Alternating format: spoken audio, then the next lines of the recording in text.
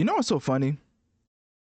I kept saying over and over and over and over and over and over again that The Weeknd reminds me of Michael Jackson. And now that we have evolution in AI technology to the point where we can mimic anybody's voice to put on whatever type of song we want, we're getting all type of Michael Jackson and The Weeknd covers. Michael Jackson covering The Weeknd's music, The Weeknd covering Michael Jackson's music. It's almost like I was correct in them sounding similar. Now, maybe I went a little bit too far when I try to say that The Weeknd sings better than Michael Jackson. Maybe that's too far. I know y'all gonna kill me. It's okay. You know what I mean?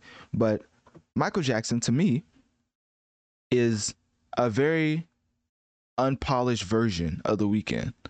And when I say unpolished, obviously Michael Jackson is one of the greatest artists to ever grace, one of, if not the greatest artist to ever grace a mic. But when I think of The Weeknd, I feel like he's a more polished Michael Jackson. And I know that may rub some people the wrong way, but that's just how I feel. Music is subjective. You know, you don't gotta agree with my take, but you know, sometimes you gotta respect it. Or you don't have to respect it. It's okay. You know what I mean? It hurt my heart just a little bit, but I'll get over it at some point. So, anyways, I say all that to say this.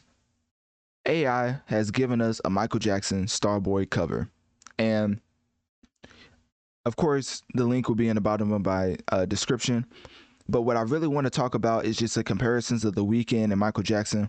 Because if there's one thing about Abel Tesfaye, aka The Weeknd, is that he will sing to the point where you're like, ain't nobody else messing with him when it comes to performing vocally. Because you listen to The Weeknd live and you would have think you was listening to The Weeknd on Spotify or Apple Music. Like the quality does not drop off at all. And obviously other people, I mean, when we getting into just the vocal performance and the quality driven pop sound of The Weeknd versus Michael Jackson, I think that we can firmly say that it's a comparison. It's almost like Michael Jordan and LeBron James. Like vocally, these no, as far as impact, not impact, but as far as like vocal wise and cadence, you could see where the comparisons are drawn.